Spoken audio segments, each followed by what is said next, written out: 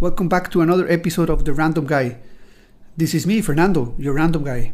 In this moment, I'm having a beer, an ice cold beer, well deserved, and I just start to daydreaming.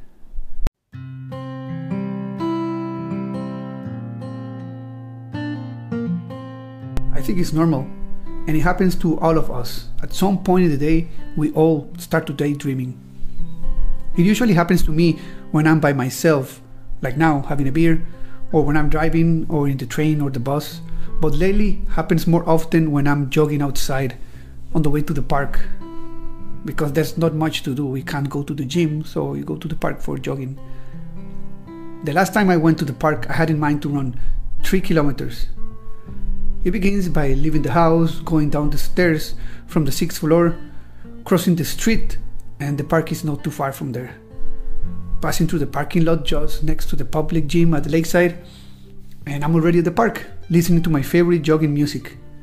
Usually at midday, the park is practically empty, just for me. Here, where I live, people do not like to go outside at that time of the day.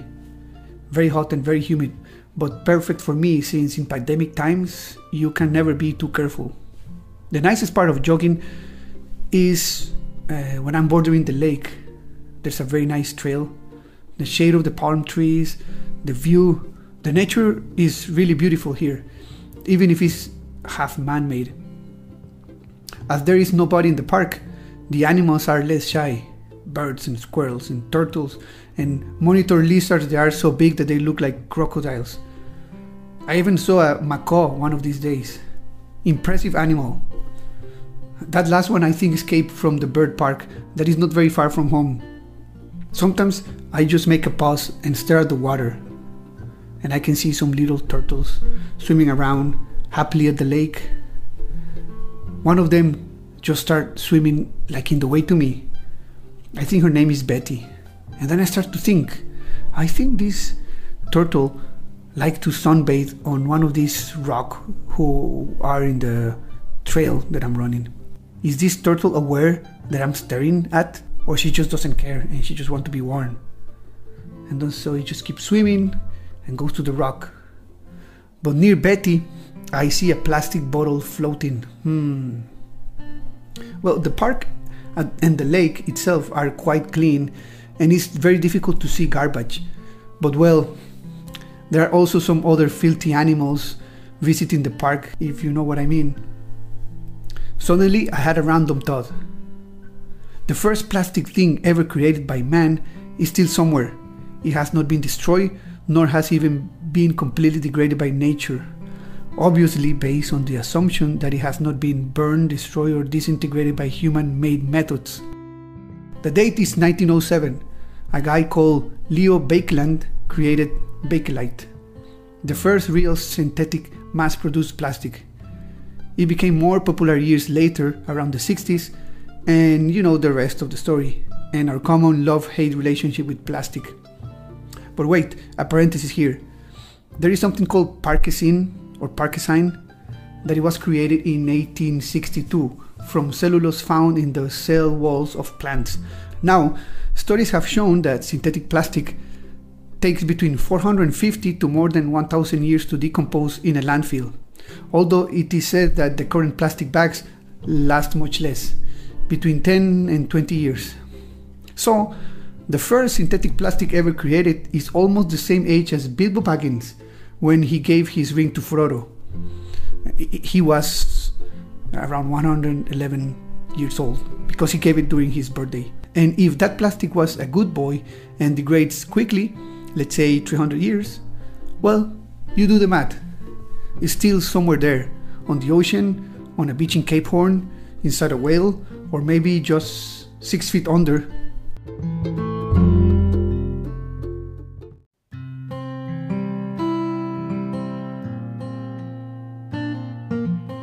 We're going to talk about the plastic problematic. Just wondering about how small things are not so small after all. Like for example, humans' internal body temperature. You know your body temperature?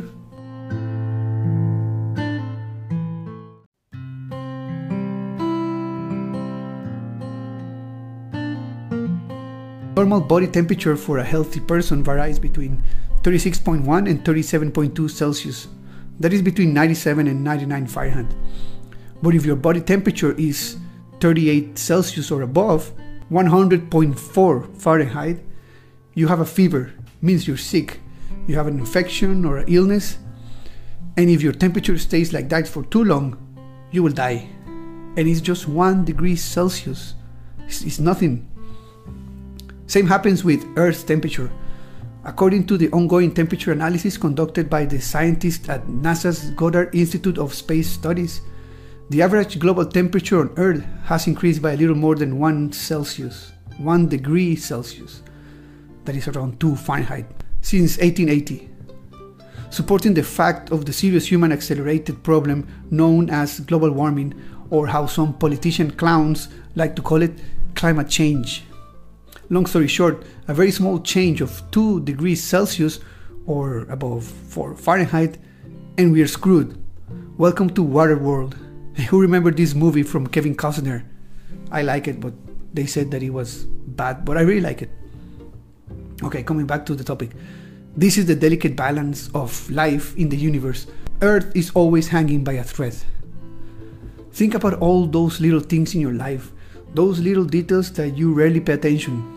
Those insignificant things, like being too late or too early in a specific place, it could be the difference between life or death. The difference can be seconds or minutes, but it will change our lives forever. I'm not trying to say here that you should be late. What I'm trying to say is the importance of the small things, because many small things, they are not as small as you think. So maybe you should meditate about pay attention to more small details or stop paying attention to other small details, and maybe you will understand your life, and you will understand that life is a sum of small details. Well, that's what I want to tell you guys. Thank you for listening again, and see you guys very soon. Oh yeah, and don't forget to subscribe to my channel. Thank you. Bye bye.